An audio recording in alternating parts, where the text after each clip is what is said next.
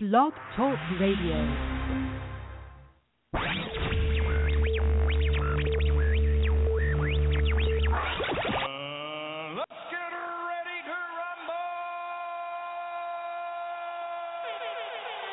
Time now for the Gridiron Studs Show. You can be All-American at least now. Actually, I can do it now. You can do it now? Yeah, I can do it. But I'm trying to focus on my position. With your host, Chad Wilson. They hating on me, Chad. You know, I got to do something in the mix. Bringing you high school, college, and NFL talk. I don't lack a discipline. 皆さん You all need more discipline. True discipline. Come on, get a grip. Call us on the show today. Girl, get out of my face with that crazy stuff. The number to call, 347-633-9365. If y'all got to take, y'all know that. Or you can reach us on Twitter @GridironStuds.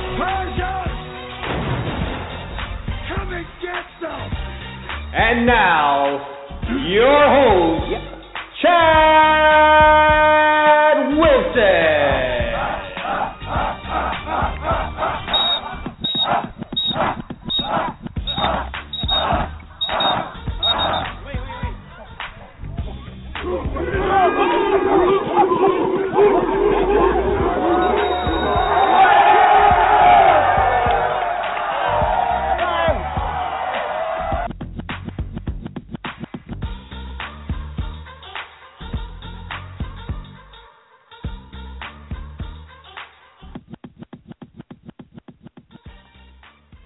All right, you got to love the big throat clear in the middle of the intro to get the show started today. That's how I got myself ready to go. All right, it is a Thursday edition of the Gridiron Studs Show. Trying to do my due diligence here. Some things to talk about on the show today. Deflategate. We have a bit of a change in some things having to do with Deflategate. It turns out people knew things a little bit more than they had let on.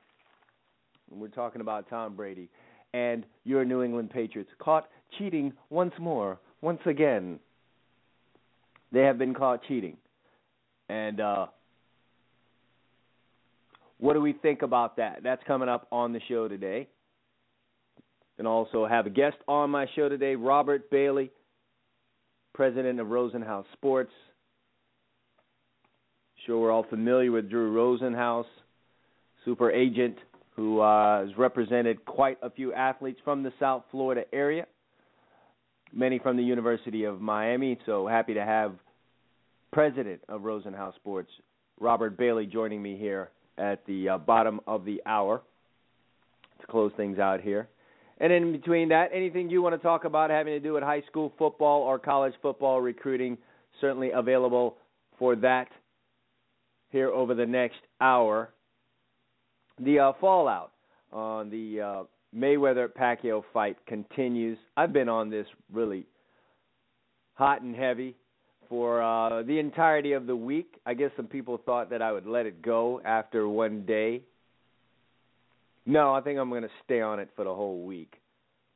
Just so tired of Mayweather fans trying to get me to support that nonsense that they're calling the sweet science. Give me a break. I'm going to say it again. I appreciate what Mayweather has done from a business perspective. He has found a way to cash in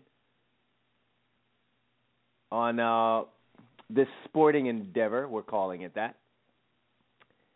Found a way in life to make himself some pretty good money. And I'm not going to call him a bad boxer. No, he's not.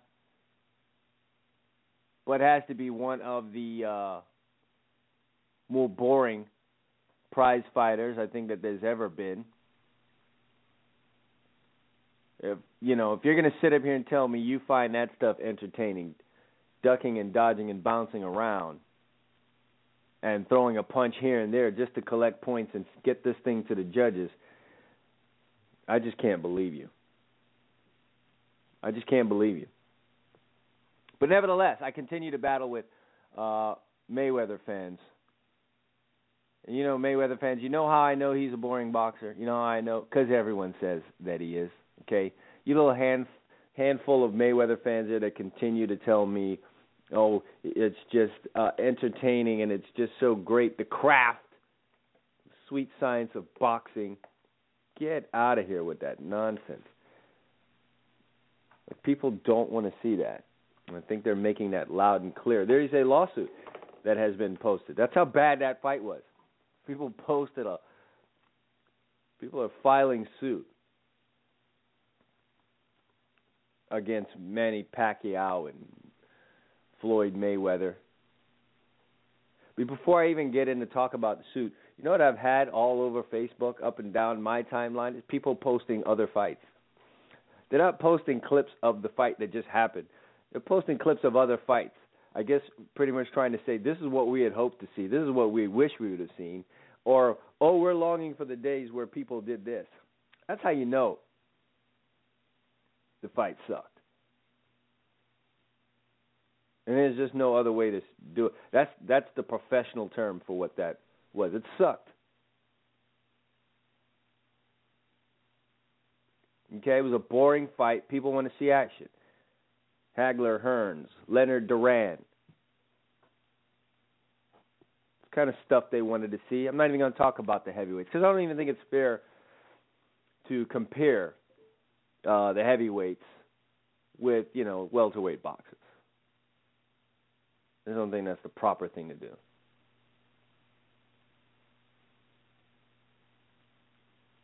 Well, let's talk, talking about welterweight. Some action, man. Pernell Whitaker was a very good defensive boxer. But he threw punches, for crying out loud. Didn't do this dance around the ring and then pop shots here and there. No one wants to see that, man. Nobody. And so I've got old, nostalgic, Throwback Thursday boxing matches all over my timeline, and this was being posted on Monday and Tuesday. I mean, Sugar Ray Leonard even posted.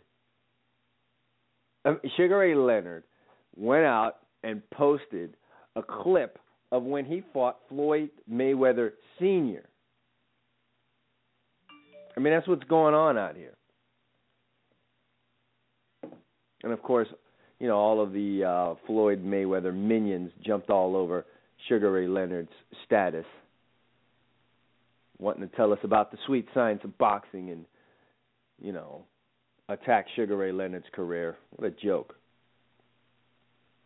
So I'll say it again. A lot of you Mayweather fans don't even care for his boxing either because you don't even pay for it. You don't pay to see his fight. What you love more of his antics and his fly-it-in-the-face of the establishment attitude. That's what you like. You don't really necessarily like his boxing. And that's what I've broken it down to. That stuff he does outside of the ring, that's his life, that's his business.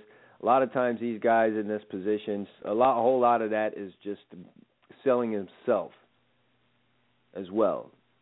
Sometimes it's not even really how a guy is. Selling his villain role, which he has totally embraced. People don't like him. He knows it, plays up to it. Because I'm telling you right now, the number one group of people that are buying Floyd Mayweather fights are the people who want him to lose, want to see him lose, don't like Floyd Mayweather. And trust me, that fact is not lost on Floyd Mayweather. He knows this. And so he builds haters one brick at a time, and those haters are the ones who pay to see him lose. Genius, you must say. And I could see where that would endear people to such a man. That would probably get people to like him. I think that's what's going on here. They like the fact that this guy has a lot of haters, and the haters are paying to see him lose, and he escapes loss fight after fight. And did you hear the word that I used? Escape. He escapes a loss. That is not exciting to me. I, too, chuckle at the antics. I, too, chuckle at his ability to have these haters and have the haters be the one that fund his very lavish lifestyle and have him get paydays like $180 million. I do find that funny. But, man, in the ring, I'm not interested in that.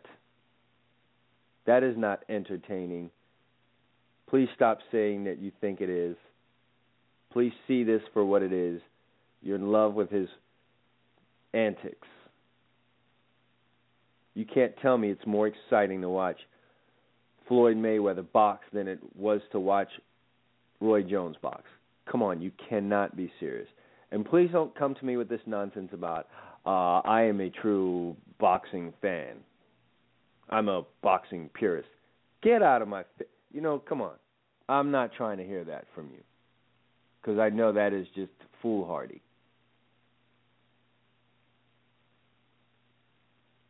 I got one thing to say to Floyd Mayweather fans that want to tell me, oh, I'm a pure boxing fan. I appreciate the artistry of what he's doing in the ring. Girl, get out of my face with that crazy stuff. That's just one way to. That's just the only thing I need to say to you. Ridiculous.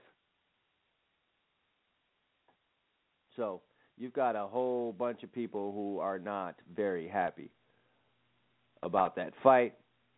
And granted, I will admit this. There are quite a few of those that are talking this lawsuit probably who are just in general pissed off that Floyd didn't get beat. And again, I do chuckle at that.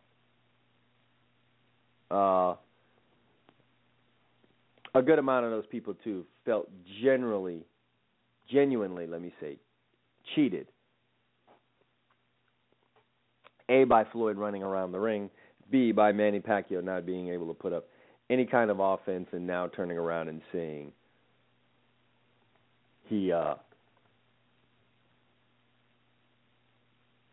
saying that he was injured. So the lawsuit's $400 million.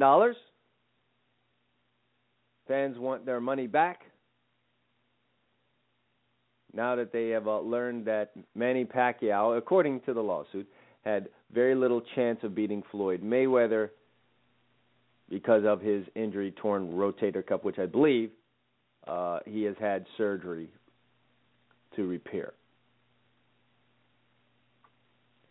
Me personally, the way Mayweather fought in that fight, good shoulder or not, it's going to be very difficult for Pacquiao to win.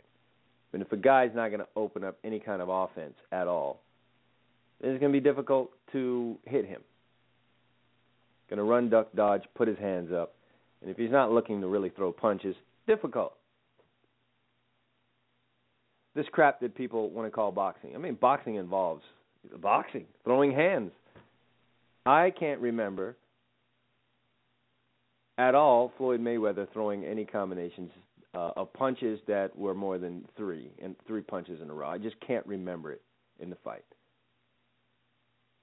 And so you have Floyd Mayweather minions running around posting pictures of Floyd connecting on a punch, which is so ridiculous because, yes, he did connect on punches. You have to connect on a punch to win on the scorecard, but he did it one at a time. So your still picture of him connecting with Manny Pacquiao's face does nothing to say that the guy went in there and boxed and mixed it up. Stop posting that crap. Stop taking up internet space with that nonsense. All right. You want to join me on the show today, the number to call is 347-633-9365. Again, 347-633-9365. NFL draft just came up upon us. And obviously, you've got some picks there that are going to do some good things, and we got some picks that are going to do some not-so-good things. There may be some Hall of Famers out of this draft class. There most certainly will be busts because they are in every class. I just want to take a look back at the draft 5 years ago, 2010 NFL draft. For those who may have forgotten it, let's just take a trip down memory lane here real quick. The number one overall pick, Sam Bradford by the St. Louis Rams, I would classify as a bust at this point, due in large part to his injuries, but I was not really sold big time on Sam Bradford coming out anyway. Just didn't do it for me. nevertheless, he's out of there. He's in Philadelphia now. Never really got it done for the Rams. The number 2 pick was Ndamukong Suh. He's definitely made his mark in the National Football League. He was picked by the Lions. He's now a member of the Miami Dolphins. Tampa Bay Buccaneers, Gerald McCoy, on a team and a franchise that has not been all that great since the time he was picked. McCoy has done his job and has had a pretty good career and is an outstanding player. Man, how were things going back then? The Washington Redskins with the 4th pick picked Trent Williams. Now, 3 of the top 4 picks in 2010 came from Oklahoma. Has that ever been done? Has to be some kind of a record. I mean, Oklahoma was getting it done back then. 3 out of the top 4 picks were Oklahoma. So you had Oklahoma, Nebraska, and then Oklahoma. 5th pick overall, Eric Berry from Tennessee. Very good player for the Kansas City Chiefs. Battling a form of lymphoma right now. We hope he wins that battle and can perhaps somehow get back on the football field. Wouldn't that be great? But Eric Berry, a very good college football player, and was a solid player for the Kansas City Chiefs. Some other notables in this draft: Cleveland Browns selected Joe Hayden, number 7. He's considered to be one of the top cornerbacks in the NFL right now. Buffalo Bills picked C.J. Spiller, no longer a member of that team. Ryan Matthews was picked 12th by the San Diego Chargers, running back out of Fresno State, no longer with that team. Earl Thomas was the number 14 pick by the Seattle Seahawks, has had a great career and continues to as a member of the Seattle Seahawks. Number 15 pick, Jason Pierre-Paul. He was a defensive end out of South Florida. Typically not the place you go to get defensive ends. And you don't often see South Florida players picked this high in the draft, but JPP has been a very solid player for the New York Giants.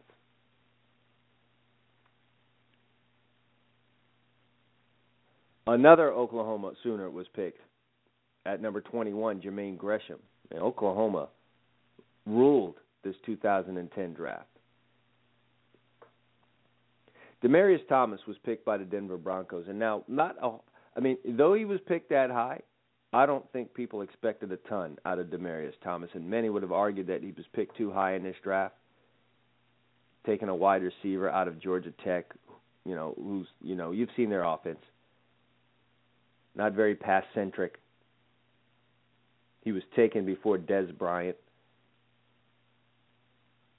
Nevertheless, and maybe he thanks Peyton Manning quite a bit for this, but Demaryius Thomas is having himself a very fine NFL career and has lived up to this number 22 pick overall.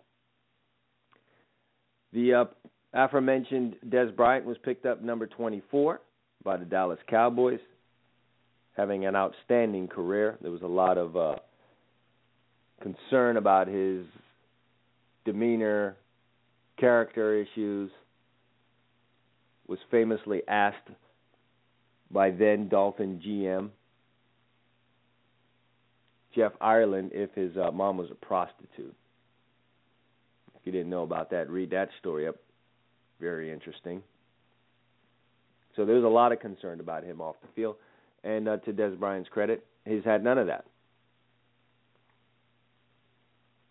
And he's just produced like a madman for the Dallas Cowboys. So a great pick for them. How could anyone forget the next pick after Dez Bryant? It was Tim Tebow, quarterback out of Florida, who has just resurfaced in the league.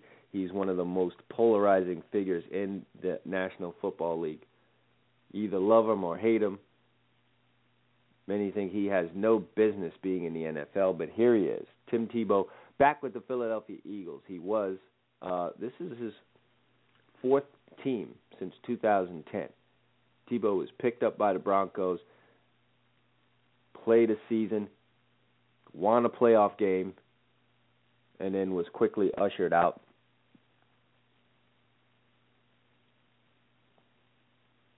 And ended up a New England Patriot. Now he's a Philadelphia Eagle, and everyone is anxiously awaiting to see exactly what Tim Tebow is going to do. Tim Tebow is kind of like Floyd Mayweather. He has his fans, but he has many people who do not like him. Not personally. Hard to dislike Tim Tebow on a personal level.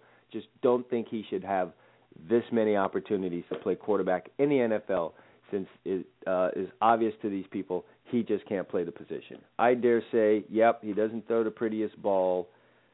We've had guys like that in this league. Tim Tebow, though, has proven himself to be a winner. Like that or not, he's proven himself to be a winner. As bad as he throws that football, he took the Denver Broncos into the second round of the playoffs. And he was quite green at the time. So I say give the guy his shot, and let's see if his magic, whatever that may be, whatever he gives off, let's see what value that has. I think that scares a lot of people. I think that scares people. But nevertheless, I see a lot of similarities between Floyd Mayweather and Tim Tebow. Very polarizing figure. And so those were some of the big things that went down in the 2010 NFL Draft. Definitely a lot of busts. Kareem Jackson, cornerback, was picked 20th by the Houston Texans. We've not seen much from him there now, have we? Devin McCourty was the number 27 pick overall by the New England Patriots. And Kyle Wilson was picked by the New York Jets. Was going to be a great nickel corner. I guess he's still doing that. And the Saints also picked a cornerback, Patrick Robinson, out of Florida State. Hasn't done much in his NFL career. So I'm going to jump into a break. When we get back, we'll talk some college football recruiting and high school football recruiting. What do we think about the early offers? We'll talk about that and more when we get back on the Gridiron Studs Show right after this.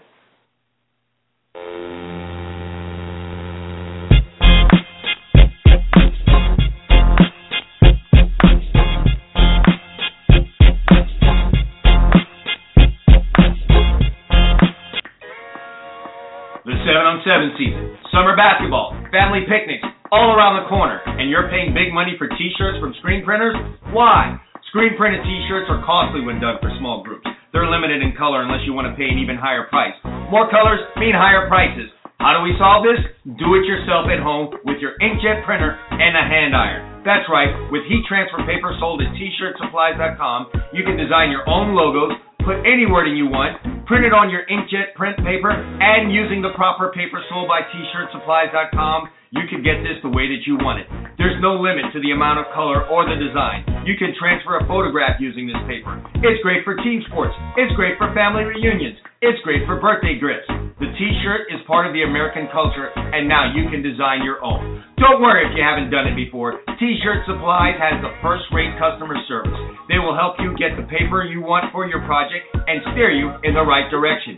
Visit them now at tshirtsupplies.com. That's T-shirts, no hyphen, supplies, plural, all one word, .com. Or call them at 1-877-857-2737. That's 1-877-85-PAPER. tshirtsupplies.com. Go there now.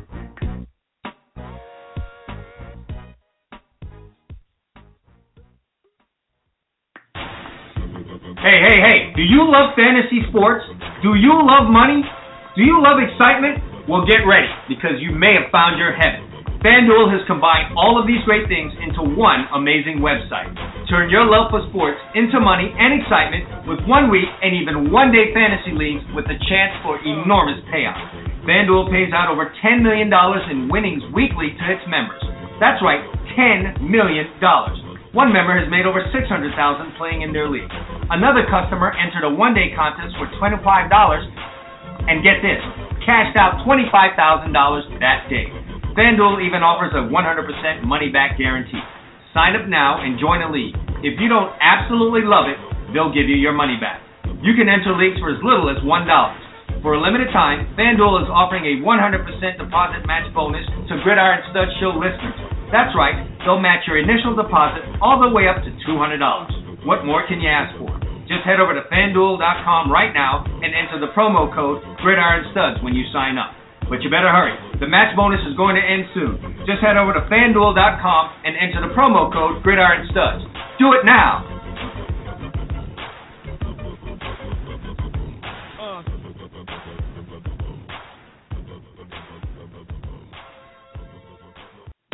To all you high school recruits out there, you want to get recruited by the colleges? Step up and visit GridironStuds.com today. We got college coaches visiting. We've got people visiting. We've got fans visiting. If you want to be seen, get your video up there right now. It's easy. Create a profile. Takes 2 minutes. Stop playing games. Get off of Facebook. Take control of your future. GridironStuds.com is where you need to be today. Visit now, set your profile up, and let yourself be seen.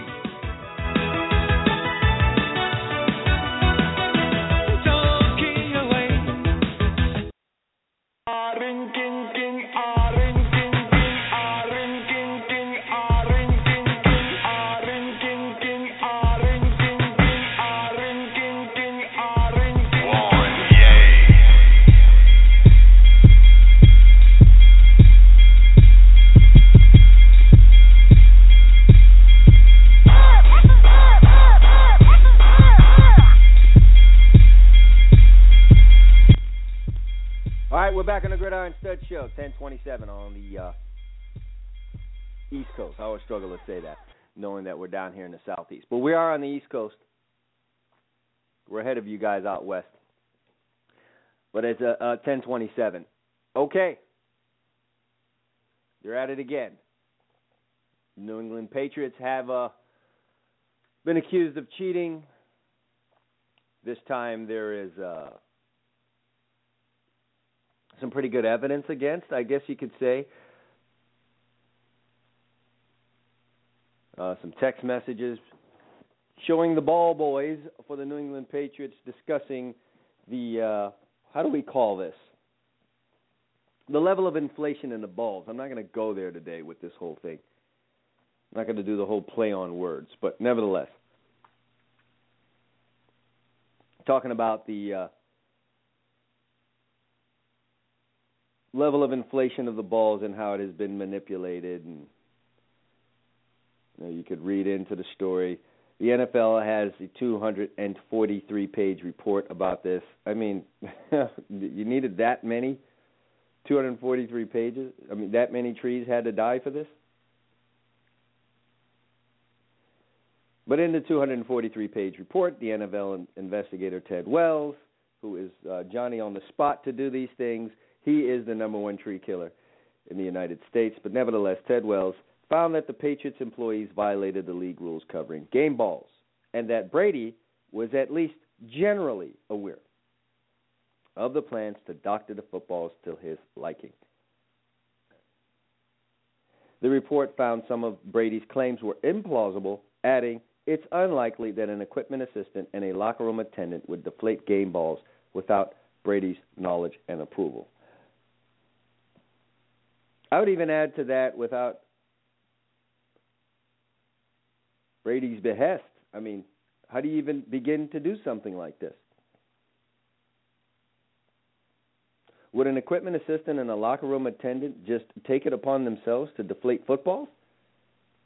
Has to come from somewhere, and that somewhere is not going to be the locker room assistant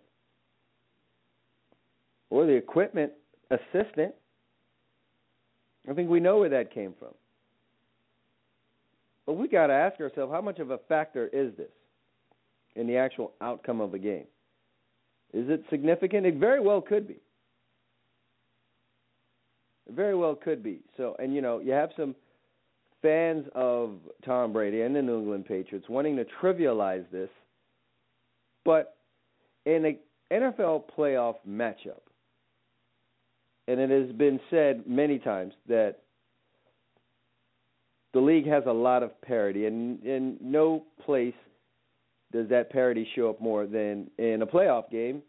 We have two really, really good teams, and there isn't much that separates two. I mean, there's another saying that goes, football is a game of inches. And so in a game of inches, getting this kind of an edge certainly could be the deciding factor in winning a game. So what do we really make out of this? Are we in the camp of, hey, if you're not cheating, you're not trying? Or are we in the camp of, enough already with the New England Patriots, and they're cheating, they film practices, they're filming sidelines, we can go all the way back to the snow plow, now we're deflating footballs, and this is just the stuff that they've been caught on. Like, what other ways have they cheated?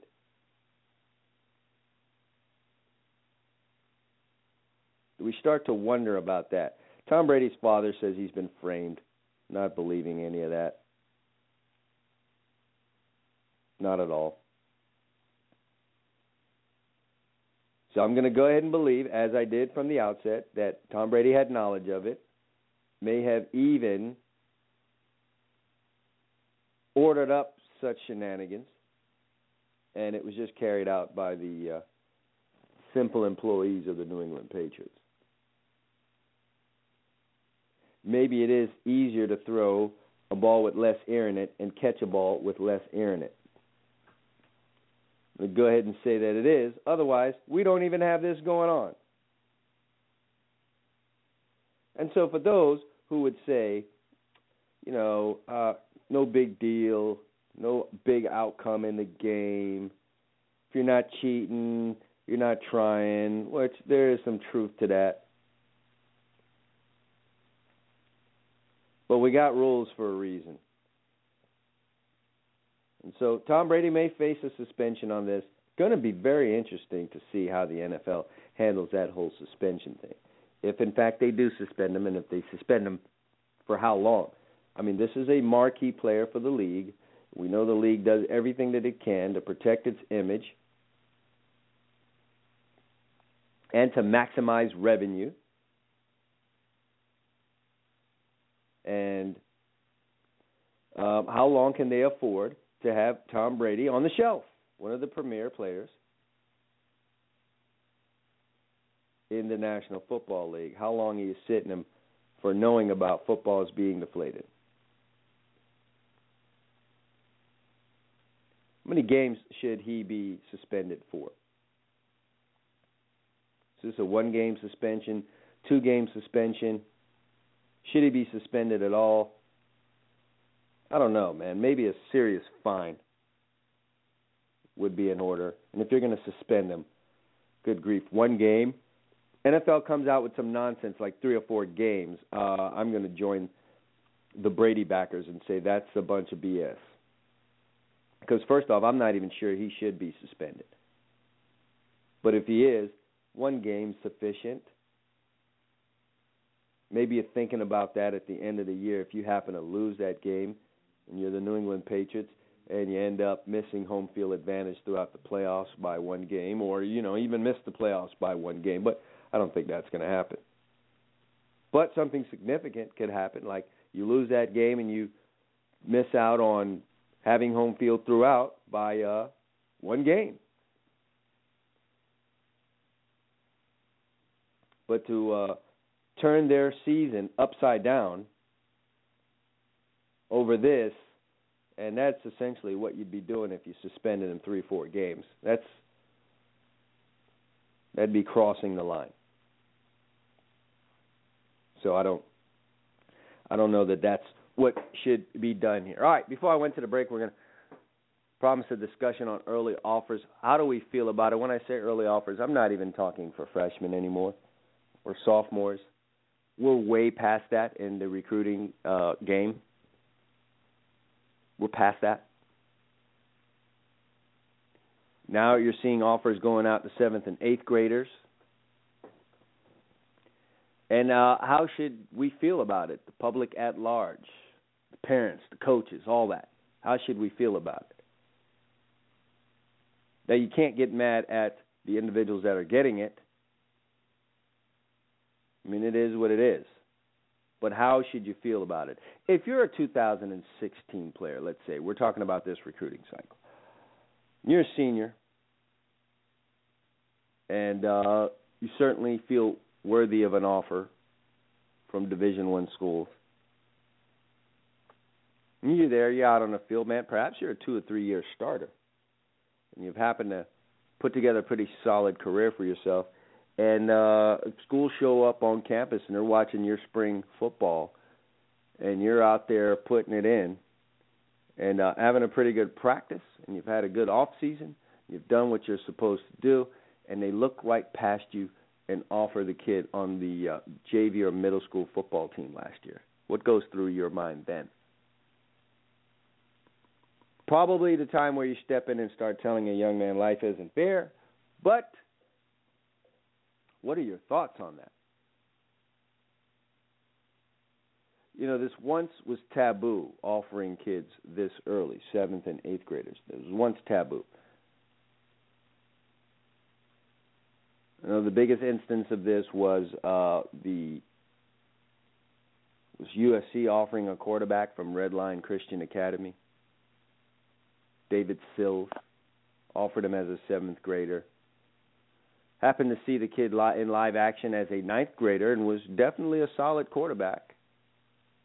I don't know that you can call a kid a USC prospect in 7th grade at the quarterback position. Nevertheless, he got the offer. And then you had LSU do it with a young man, I believe this is his senior year coming up. Don't quite remember his name. I'd have to look it up, but they've done it, and had a couple other schools do it. But now it's starting to look to be a little more commonplace, and I'm wondering what's going on there. My theory is this: when the handful of schools did it in the past, there was a lot written about it. It was talked about quite a bit, and there was a lot of attention there. Free publicity for that college football program. A lot of people talked about USC there. Not that they really, really needed it. I mean, USC was winning a lot of football games, and they were, you know, in the running for national championships every year.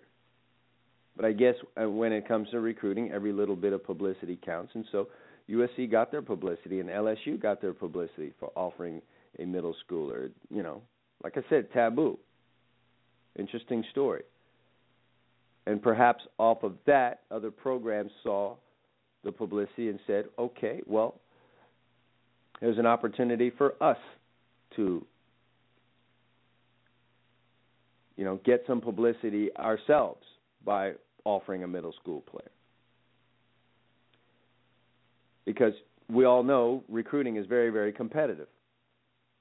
And with that, you get this happening. And if one thing, if something's done by a college program and they appear to prosper from it, you best believe the other college programs are not going to just sit there and watch. They'll be doing it too. Very much a copycat league when it comes to recruiting. And as a result of the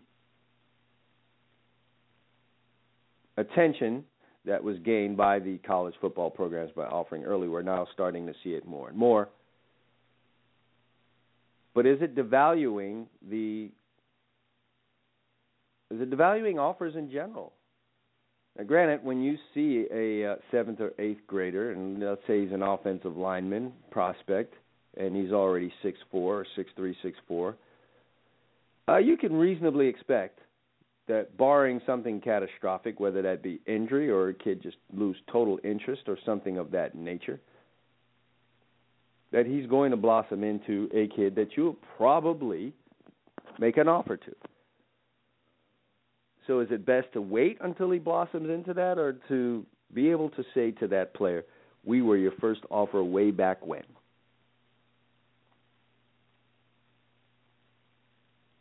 Don't you remember that? And hopefully the kid does remember that. But is that what's playing into it as well? So a lot going on there. I would love to know what you folks think about it. You can reach me on Twitter at GRIDIRONSTUDS. If you're listening to the show right now and you've got a free moment, feel free to call in 347-633-9365. How do you feel about early offers. And when I say early, when I put that double early on there, I'm talking middle school. What are your thoughts on that? Is that too early? What does that do to the kid?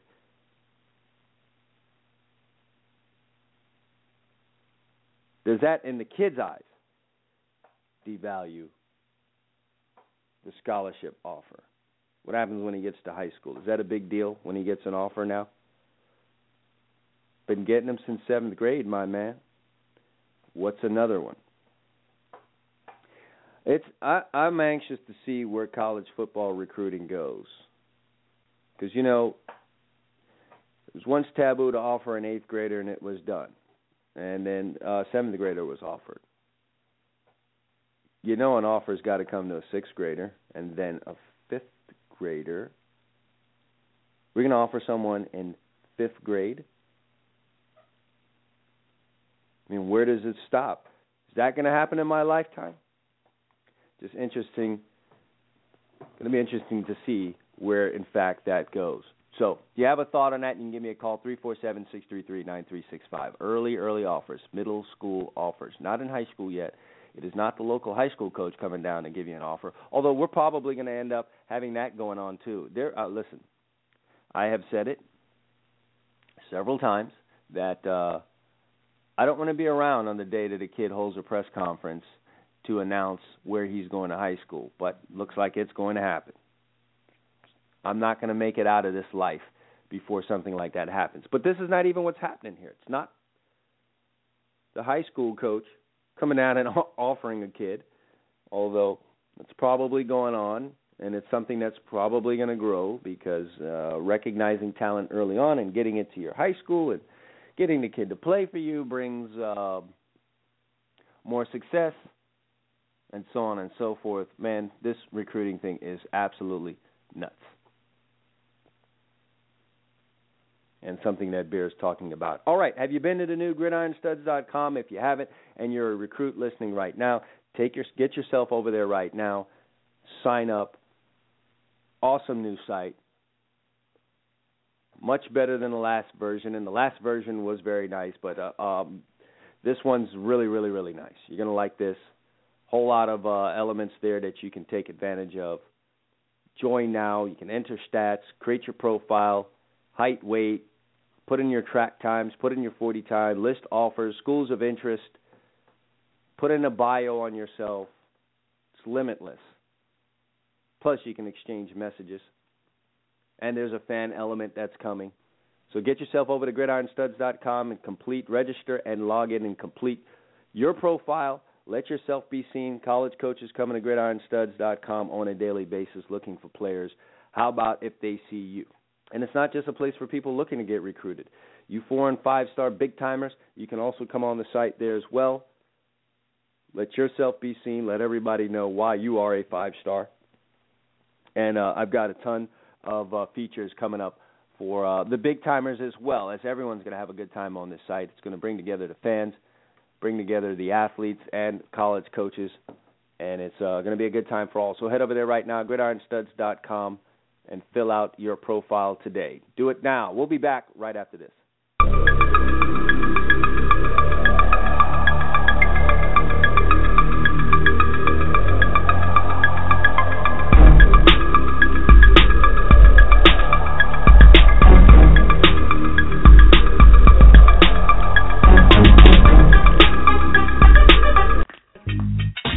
You want to play college football, right? Well, that's not going to happen unless you have a highlight video. And if you want one of the best highlight videos in the country, then visit Under the Radar Highlight Videos right now. They will give you their best 10 DVDs, affordable, done fast. They'll even remix your highlights or take your huddle highlights and put them on YouTube. And they've worked with some of the best. Deion Sanders Jr., top recruits in the country, Adoree Jackson and Joe Mixon, current UCLA wide receiver Shaquille Evans, Cordell Brodus, son of Snoop Dogg, as well as top 2013 USC recruit Stuart Craven. If you want to be seen by the colleges and have the offers rolling in, then you need to contact Under the Radar Highlights right now. Visit them at youtube.com/users UTR highlight videos. That's youtube.com/users/UTR highlight videos. Get over there, get that video made, and be seen by the colleges now.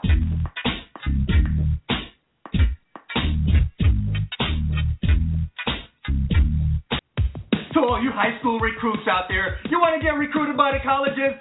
Step up and visit GRIDIRONSTUDS.com today. We got college coaches visiting. We've got people visiting. We've got fans visiting. If you want to be seen, get your video up there right now. It's easy. Create a profile. Takes 2 minutes. Stop playing games. Get off of Facebook. Take control of your future. GRIDIRONSTUDS.com is where you need to be today. Visit now, set your profile up, and let yourself be seen.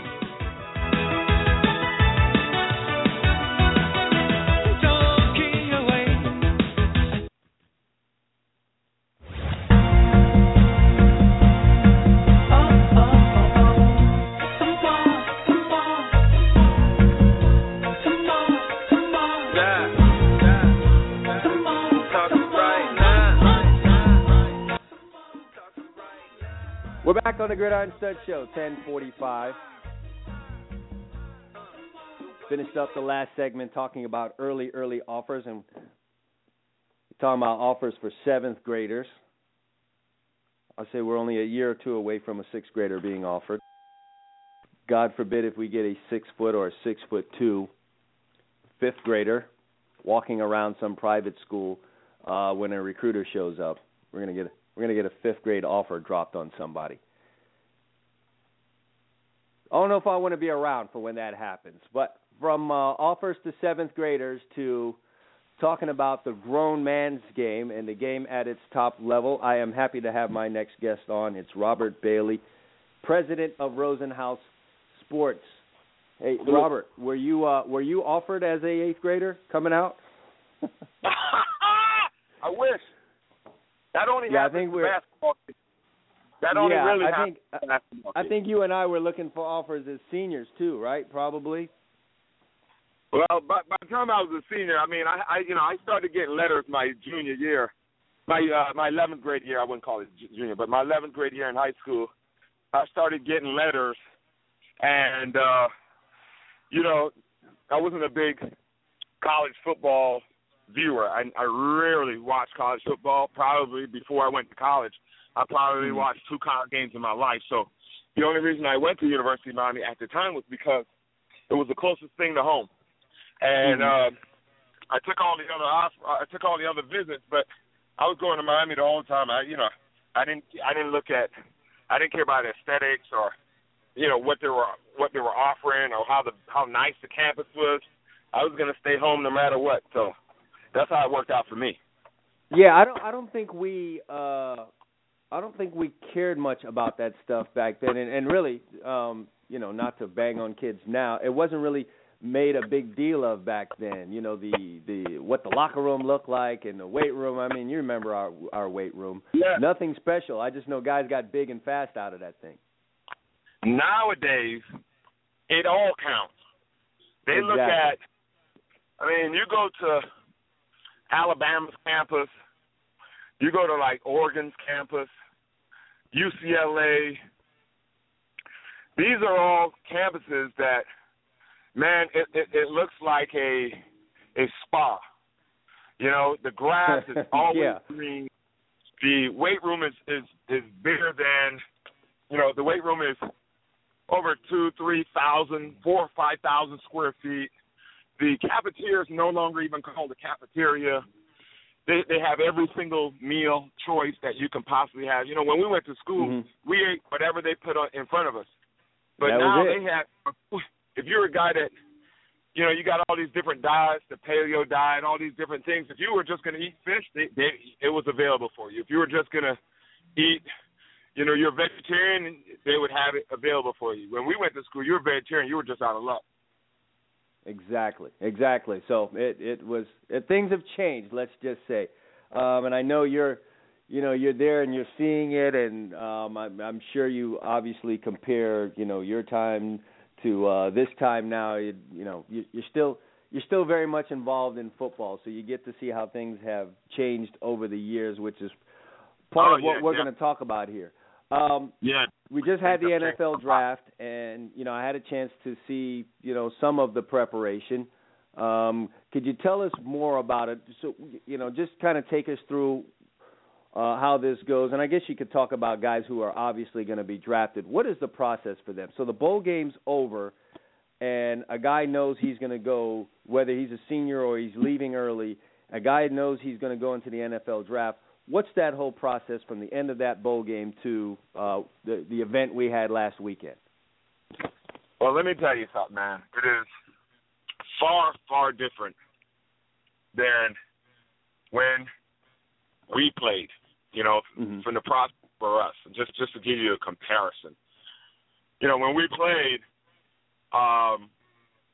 after our bowl game, we basically kept going to class and worked out at our school gym with our weight room guy, and that was it.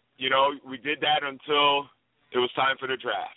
Now it is far different. It is more corporate and more business. Now, as soon as your bowl game is over, usually that night, we're talking, hour and a half, 2 hours removed from the bowl game, the player has signed with his agent. He then really drops out of school. I don't know if drops out is the right word, but essentially that's what happens. Essentially, that's what happens. They drop out of school. Most of these guys have a couple, a semester or two to go to finish graduation. So for them, it's no big deal. But I for juniors that have a whole nother year and a half, that's why it's such a big major decision on whether you should come out as a junior. From there, you really, wherever your agent wants you to train or wherever you train, it's usually at a facility that has been built and manufactured for training pro athletes. There's the regular Blow Joe is not in there.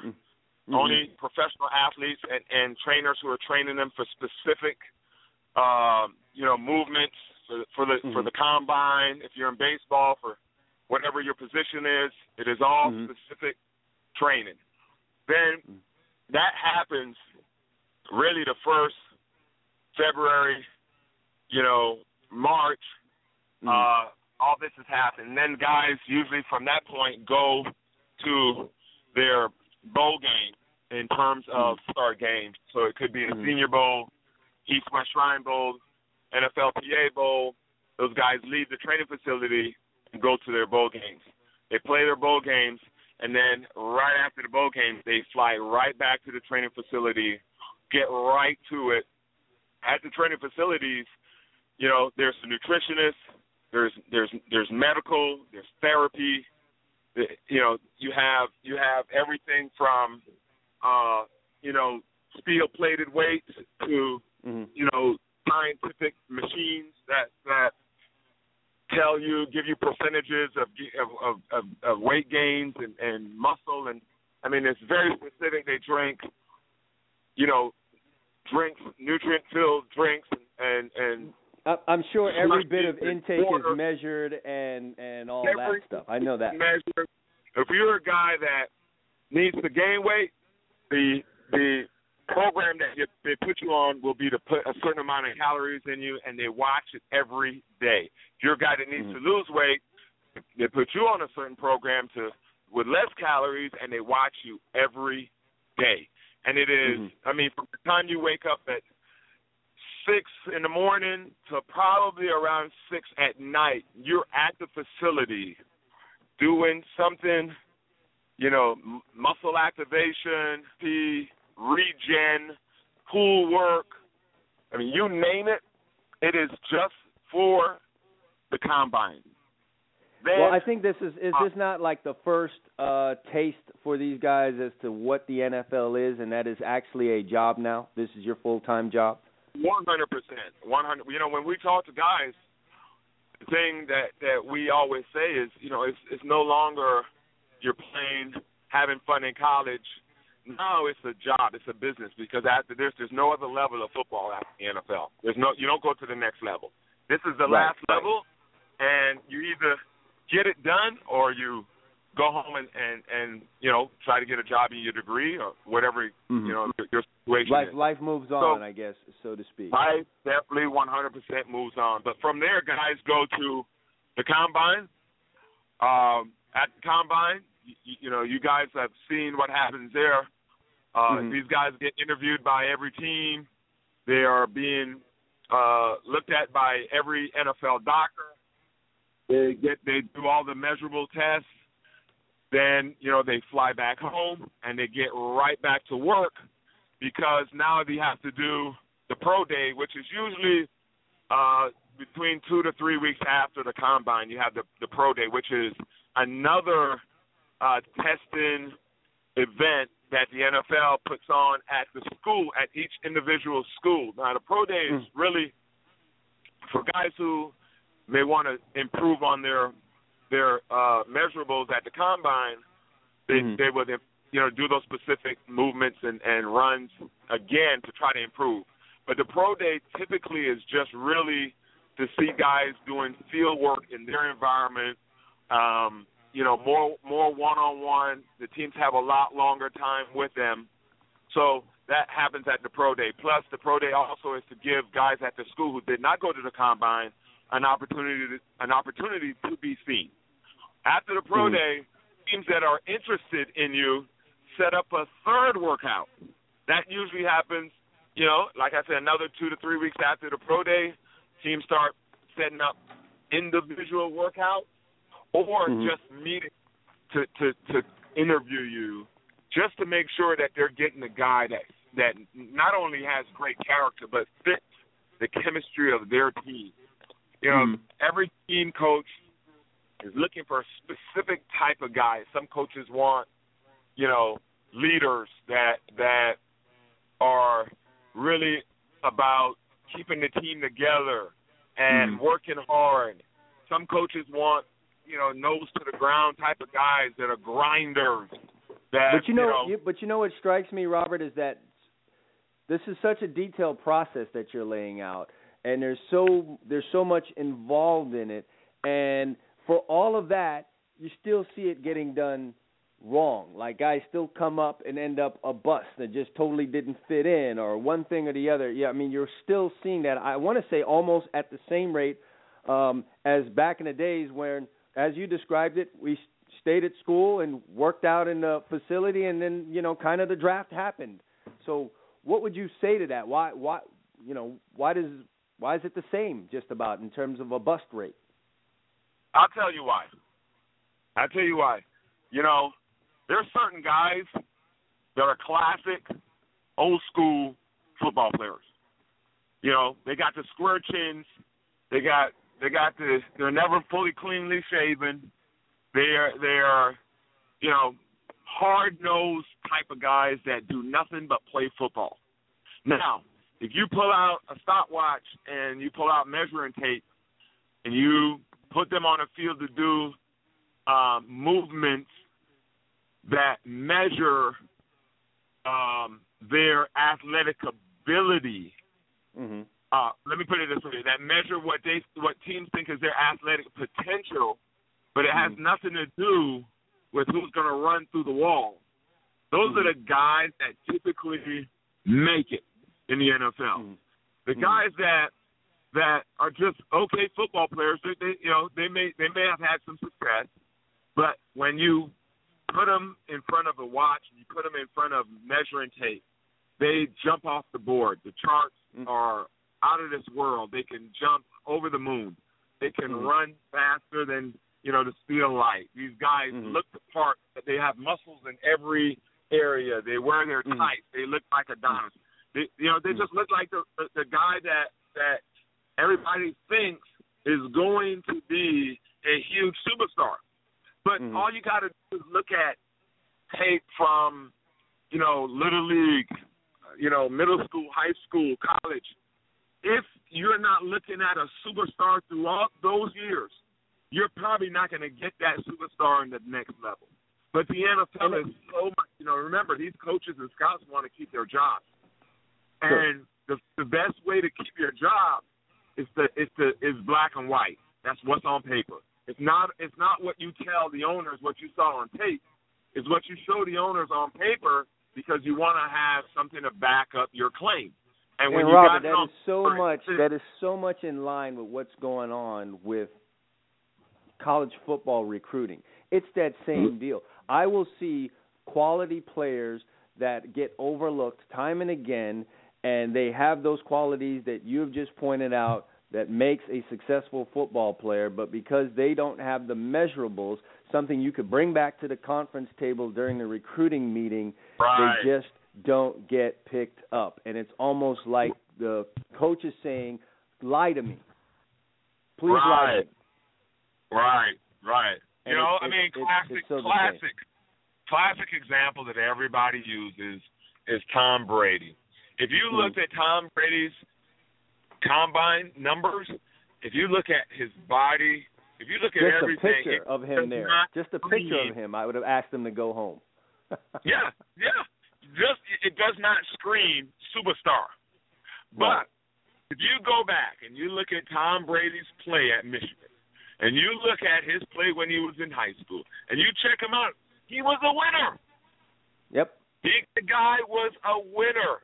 Now, there's a lot of guys out there that are great players, and they got all the measurables.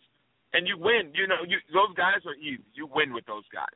But, the bust come when a guy, jumps out of the room, runs that 4.3, runs that 4.2. But if you just go back and look at the film, if there's years and years in consistency of just average play, you got an average player. I don't care how fast he is or how high he jumps. If he's an average player for the last 10 years of him playing football, the odds of him coming into the NFL where these guys are professional and you think all of a sudden he's going to go from average to superstar, I mean, it's tempting for those teams. But the reality is those are the ones that end up being a bust. And gotta love the game. Gotta love the game. That on top of everything else, because we all know the NFL is a grind, man. It's a full-time job, and if you don't love it, at some point it's gonna bear itself out, and your performance will not be what it is. And I've seen guys play football from Little League, get all the way to the NFL in training camp. We wake up one morning and that person is gone. I mean, in their car, driving home, they quit. After years and years and years of playing football, some people it's just not made for them. Some people, they just can't handle the stress. They can't handle the demands and the responsibilities. And some of them, it breaks them, But these guys play great in college. I'm assuming that, they had the same demands in college, but for some reason, the NFL, which is all day and it's a job, it's not like college where you work out, you go to class, you got, you're studying, you got girls, you got all these different things happening. NFL, you wake up in the morning, you got to get in your car, you got to pay your bills, you got to go to work, you come back at night, and you wake up the next morning to the same thing every day for a full season, really to entertain the public. And, they have one day off a week. But the rest of it, every single day, it's grinding. It's about football. Yeah, it's about football, and you better love it. I got to ask you this question. Have you, in recent history, seen a guy buck the whole process, meaning it's so specialized now that you have to drop out of school? Have you seen guys who have gone relatively high in the draft that didn't follow that whole that whole process, where they just did stay in school, they did train at school, they finished their coursework for that second semester, and they still ended up going where they were projected to go in the draft? Have you seen that at all in the last 3-4 years? That is the dinosaur, man. There's no guys that does that anymore. The norm now is, as an agent, to send your guy to a specific facility. If there's a guy that's doing that, that's not going to a facility, that's training at school, that's going to school, that's doing all these different things, he's not really a highly rated player, and he probably doesn't have an agent at that point. But all agents, because you want to make sure that you give the guy every resource possible to make it. You're spending on average about $50,000 plus dollars getting him ready for the NFL. So typically, you're putting, and that doesn't include the time every day making calls, talking to teams, general managers, scouts, coaches, you know, you don't want to have a guy going to school. You don't have a pulse on what he's doing every day. If he's in school, hanging out, you know, not training, you don't know what he's doing. You know, you really don't. But there's one or two cases, but not many. 99% of the guys, when they're getting ready for the NFL, they are 100% in. They're ready to go. They're nose to the ground. They're going hard, training every day, and they want to make sure that if they do not make it, they can look at themselves in the mirror and say they did everything possible to make it. Well, there's a big thing that goes on that, you know, in college football recruiting. Kids are concerned about where they're going to school and how it will relate to their NFL opportunities. And, you know, obviously every high school aged player that has an opportunity to go to college has the NFL in mind. And you have quite a few of them that will worry about where they're going to college. So they don't want to find themselves at an FCS school or a Division II school because they think that's going to really disrupt their ability to become an NFL football player. So all they are looking for and trying to get is the offers from the FBS schools. And if it's not an FBS, I don't want it because I want to play NFL football one day. What can you say to a high school age player who's thinking along those lines? What would be your advice to them? Well, I'll tell you what. You know, nowadays, more than ever before, you're seeing players getting drafted from college into the NFL from all different kinds of schools. There was a guy that was just drafted from Hobart. I have never even heard of that school. So it's just that the NFL now, with the billion-dollar teams, these teams are now worth billions of dollars. Right? They now have the resource. They now have the technology. They now have the money. These guys, if you are an athlete and somehow you slip through the system in high school and you end up at a small school, the NFL will find you. I'm a true believer that if you were meant to be in the NFL, you'll be in the NFL. The one thing I tell guys, a lot of times players ask me, and I don't like to tell them yes or no, right? Players ask, hey, Robert, should I come out as a junior? Right? A lot of times they'll come, Rob, should I come out as a junior? You saw my game, my season. You saw, you know, how I played. I think I played well. I always say to them, you know, your first obligation to yourself is to get your education. That's number one. Number two, no matter what, if you are meant to be in the NFL, you'll be in the NFL. If you come out this year or you come out the next year, if it's meant for you, you'll make it.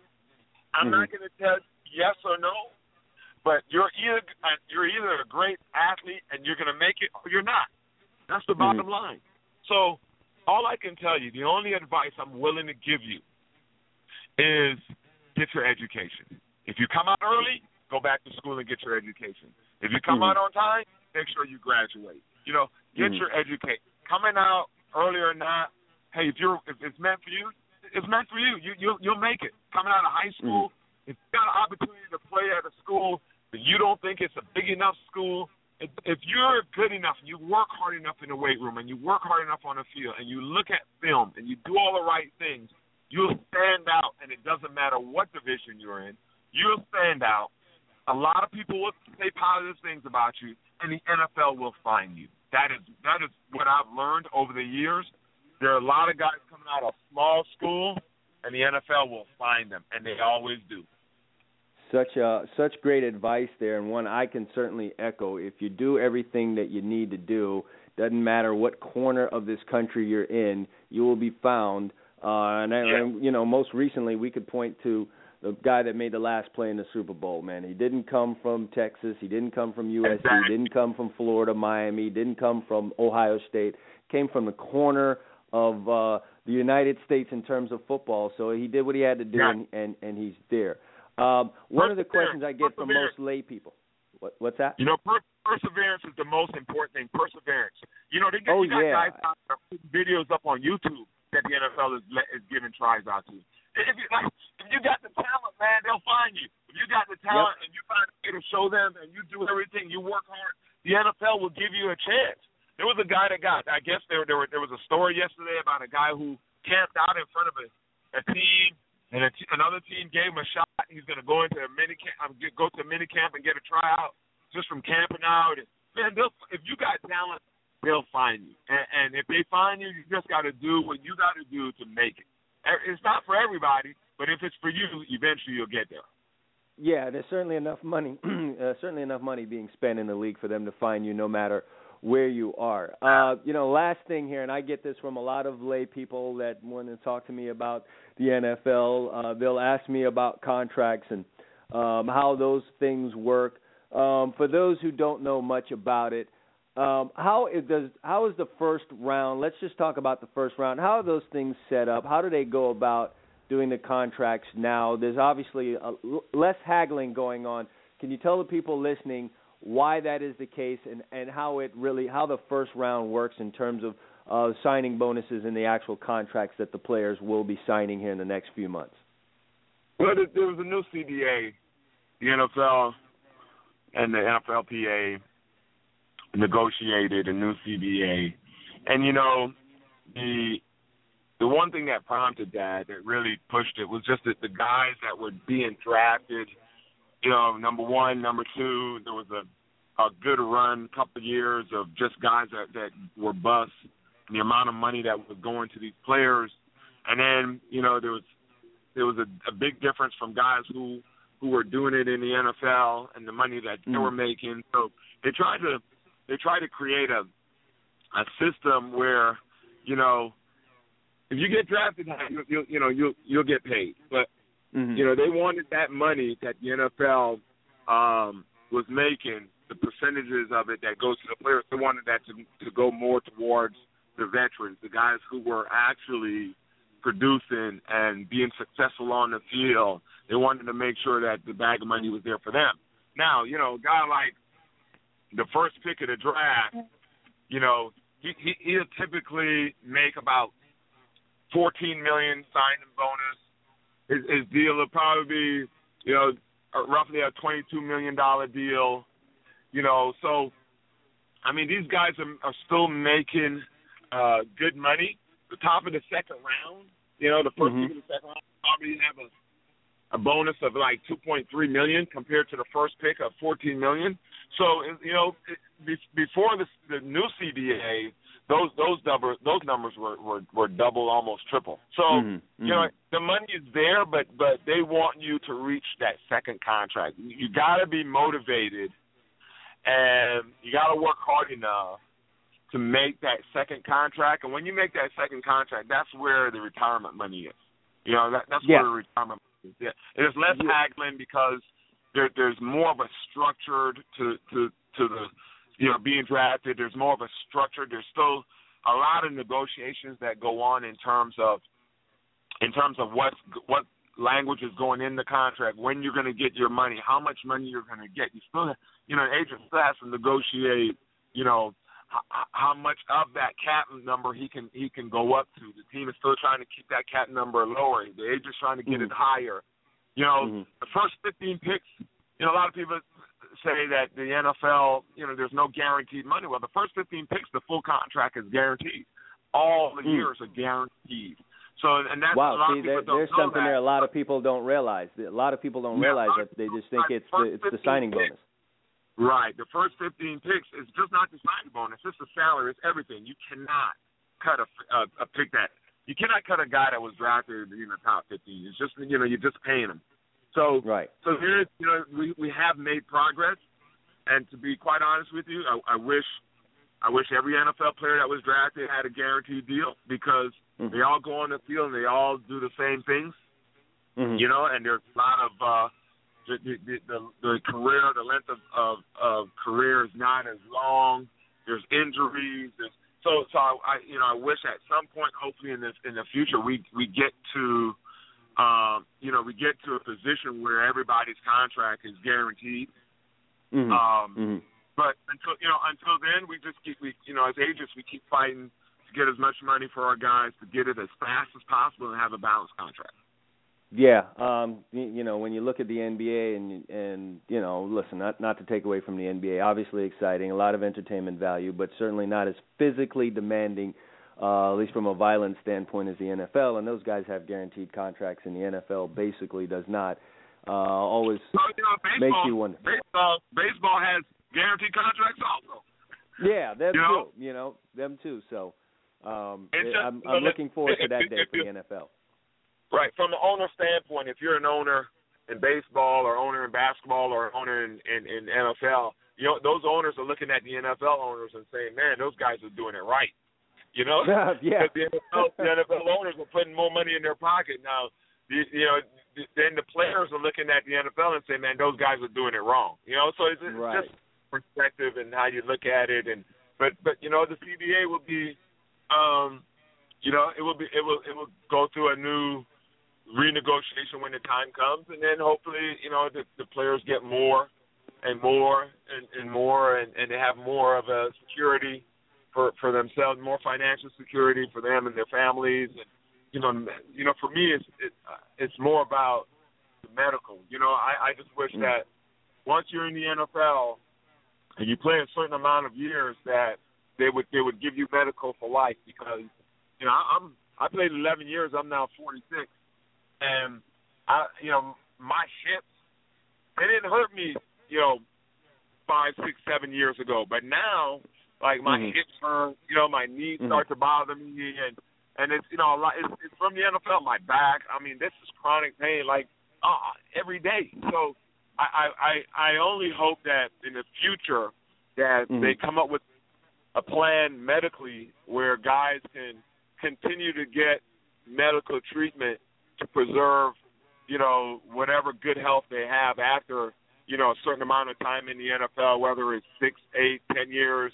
They can certainly look out for those guys, because the NFL has a lot of money, and I'm sure putting some more money towards the guys is not a bad thing in terms of medical.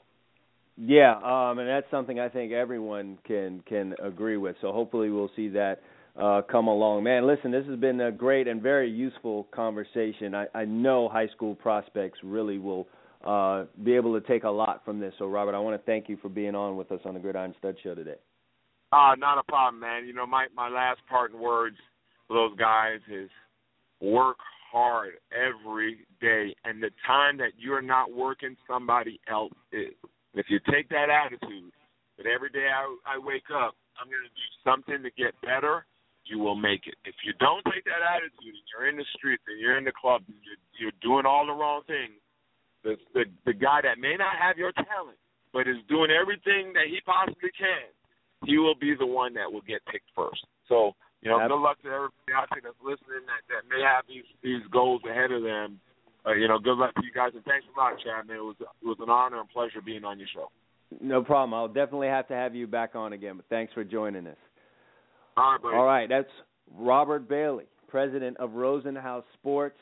Drew Rosenhaus, very big-time agent. Everyone knows who he is. And Robert Bailey, former University of Miami cornerback, who, as he said, spent 11 years in the league, won a Super Bowl, and did really, really well for himself, and is now president of Rosenhaus Sports, providing some great insight and information for high school football players to use, since, Gridiron Studs is really big about college football recruiting, and a lot of these high school players, if not all, want to be in the NFL someday, and so that was some very good information to take there. And the parting words I can agree with wholeheartedly. Those are words to live by.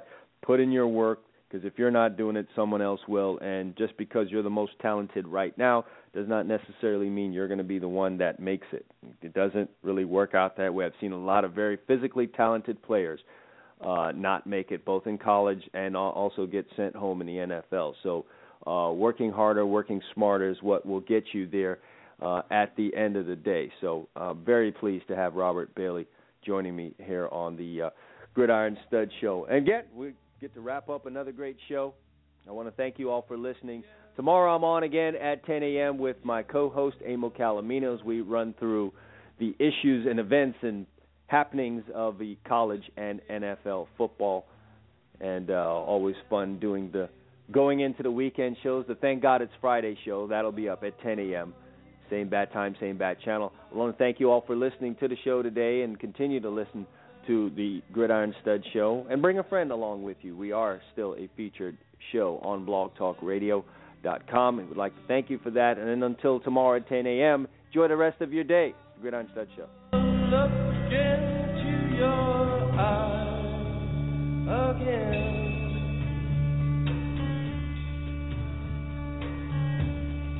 Can you picture what will be so limitless and free? To all you high school recruits out there, you want to get recruited by the colleges? Step up and visit GRIDIRONSTUDS.com today. We got college coaches visiting. We've got people visiting. We've got fans visiting. If you want to be seen, get your video up there right now. It's easy. Create a profile. Takes 2 minutes. Stop playing games. Get off of Facebook. Take control of your future. GRIDIRONSTUDS.com is where you need to be today. Visit now. Set your profile up.